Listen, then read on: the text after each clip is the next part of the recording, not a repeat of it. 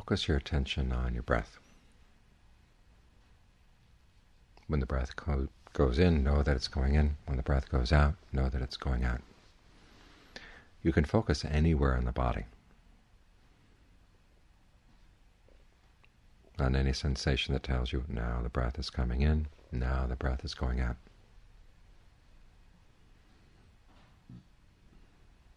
If you wander away from that spot, bring it back. If you wander away again, bring it back again. This is called training the mind. It's like training a dog, training any kind of animal. It has its normal habits of just doing anything, running around. But an animal that hasn't been trained is difficult to live with. And it's the same with the mind. The mind hasn't been trained. It's difficult to live with too, because it's here for a minute and then it's gone someplace else.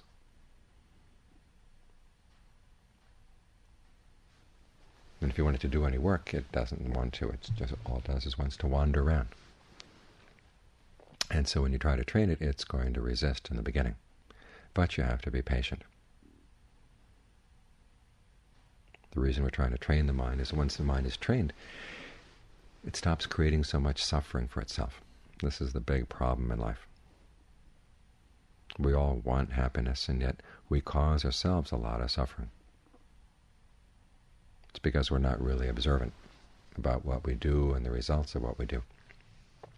So we're trying to train the mind to be more observant. And to be observant, you have to stay in one place for a while, to watch things as they come, as they go. So we begin with something really simple, the breath. Breath comes in, know it's coming in, goes out, know it's going out. Try to notice what kind of breathing feels comfortable. Because if the breathing is comfortable, it's easier to stay with it. Start out with a couple good long, deep in and out breaths to see that how that feels. And if long breathing feels good, keep it up. If it doesn't feel good, you can change. Try shorter in breaths or shorter out breaths, or short in and short out.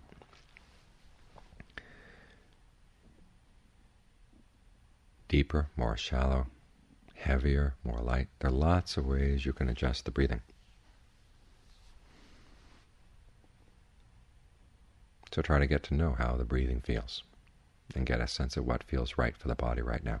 When you're tense, you want a relaxing breath, which is usually in short and long out. If you're feeling tired, you want something that's more energizing, which would be long in and short out. But those are just general rules of thumb. You may want to experiment on your own to see precisely what the body needs right now. And this is an important skill just in and of itself, because the breath is free. Even though they're trying to privatize our water and privatize everything else, they're never going to privatize a breath. It's always going to be yours. It's always going to be free for you to work with. And when it can do so much for the body, it can help any kind of stress disease. Usually can be wiped away by working with the breath. And a lot of other pains and aches in the body, other diseases caused by a poor energy flow. You can work with the breath in such a way that you can alleviate a lot of those diseases.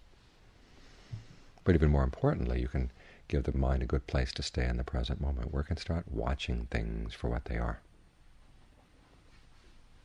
Think about it for a minute. What's the past right now? What's the future right now? The past is only a memory. The future is only a guess. The only things you can really watch as they're happening is what's happening in the present moment. When you stay with the breath, you've got the mind in the present moment, because you can't watch a past breath. In fact, it's hard to remember a past breath. It's hard to anticipate what a future breath is going to be like. If you're watching the breath, you're right here, you're right now. And this forms a foundation. It also develops good qualities, mindfulness, the ability to keep your mind on one thing. Alertness, the ability to watch, see what's actually going on. These are important qualities in any endeavor, but particularly in that endeavor to see where the mind is causing itself suffering when it doesn't need to.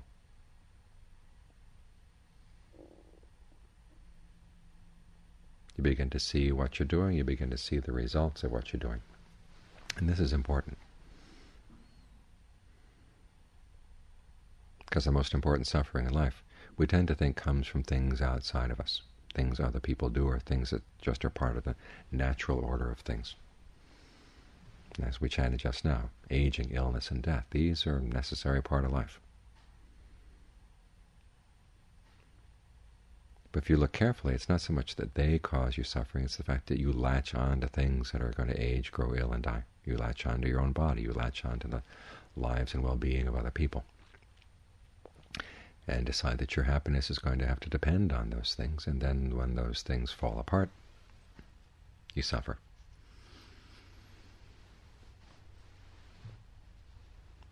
But there's a skill where you can live with these things and not suffer from their change. That's the skill that comes from meditation. So even though the body ages, grows ill, and eventually dies, the mind doesn't have to suffer from those things, if it can learn to watch itself carefully to see where it's clinging and how it can let go. But to do that, you need to be observant. You need to see things as they're happening. You can have it explained to you in the abstract, and you can decide whether you like the abstract idea, makes sense to you or not. But the abstraction doesn't make any difference. It's the actual seeing of what you're doing, the moments when you cling and cause suffering, when you see it happening and see that you don't have to. That's when you let go. So we're taught patience, we're taught equanimity about things that we can't change, but we're taught not to be patient or equanimous about things we can change. And one of the things you can change is the way the mind reacts to things, the way the mind sees things, the things that it does. If it's doing things that are causing suffering, you don't want to tolerate that, because it becomes habitual.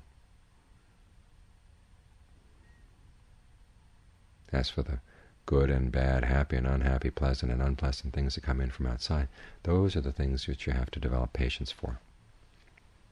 Because if they lie outside your control and you try to change them, you're just wasting valuable energy. That's where patience is appropriate. But if you're sitting here and your mind is wandering all over the place, you can't be patient with that. You have to try to understand what's going on. Why is it doing that? What can we do to bring the mind into a spot where it can be more useful and not cause suffering for yourself? Not cause stress for yourself unnecessarily.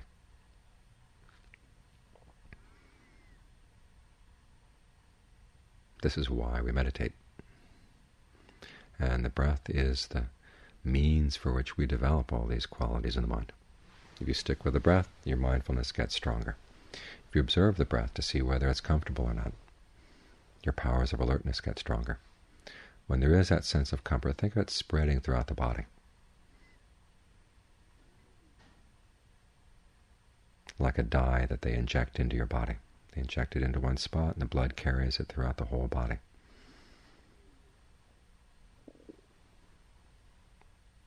If you find a sense of comfort at any one spot in the breathing, if you're focusing on the breathing in the chest, focusing on the breathing around the nose, focusing on the breathing around the abdomen or the diaphragm, you've got a rhythm of breathing that feels comfortable there, just think of it seeping throughout your whole body, the whole nervous system. Because the way you breathe does affect the flow of energy in the nerves. So allow all the tense spots in the body to relax. Just do a survey down the back, out the legs, and starting again at the back of the neck, going out the shoulders and down the arms,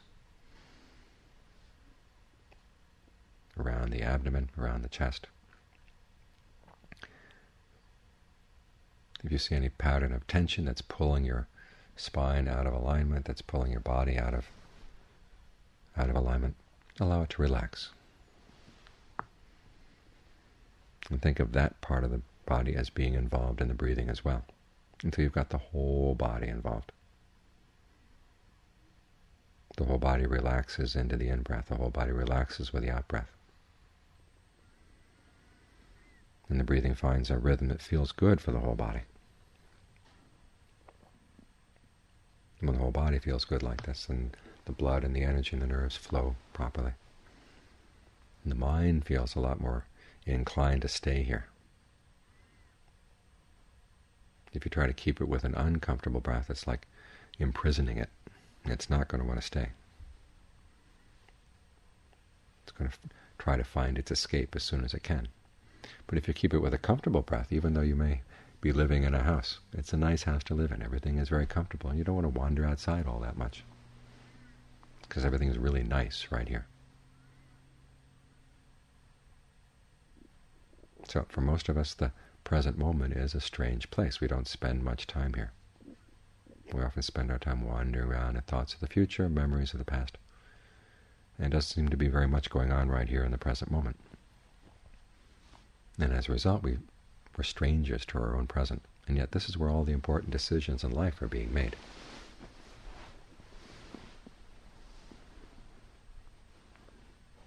And this is where everything comes in life. This is where things happen. When aging, illness, and death are eventually going to come into the present moment. And the question is, what will you do then?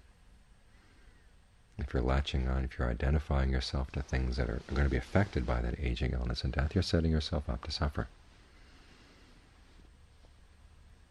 So what you want to do is dig down deep inside right here in the present moment and see, maybe there's something in here that doesn't age, doesn't grow ill, doesn't die. And if you can find that, then when change comes to the body, it's not going to upset you.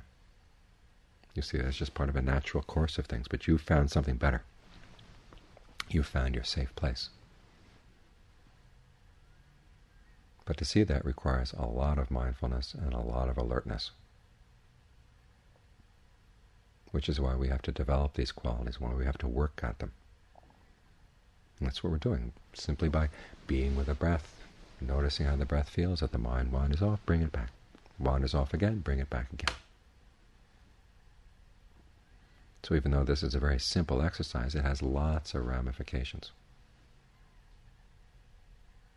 It teaches us a lot about our bodies, teaches us a lot about our minds. At the same time that it trains the mind. So it's not all over the place, blindly causing suffering for itself and for other people. Because if you watch carefully what's going on in the present moment, you see your intentions, and your intentions are the big force that shapes your life. And you begin to get a better sense of which intentions are helpful and harmless, and which ones actually cause harm. And you realize you have the choice, which kind of intentions to follow. And as you exercise that choice in a skillful way, you find your life goes better and better. The mind, instead of causing a lot of inadvertent and unnecessary suffering, actually becomes a helpful mind, a mind you can begin to trust. But to be trustworthy like this, you have to develop your mindfulness, have to develop your alertness, so that you're always here as the mind is making choices. That way those choices are always skillful, always wise. So you've got the opportunity for the rest of the hour. No other responsibilities right now. Just be with your breath. Learn to be comfortable with the breath. Learn how to make the breath comfortable for the body. See the effect that the breathing has on different parts of the body. And then you can adjust it.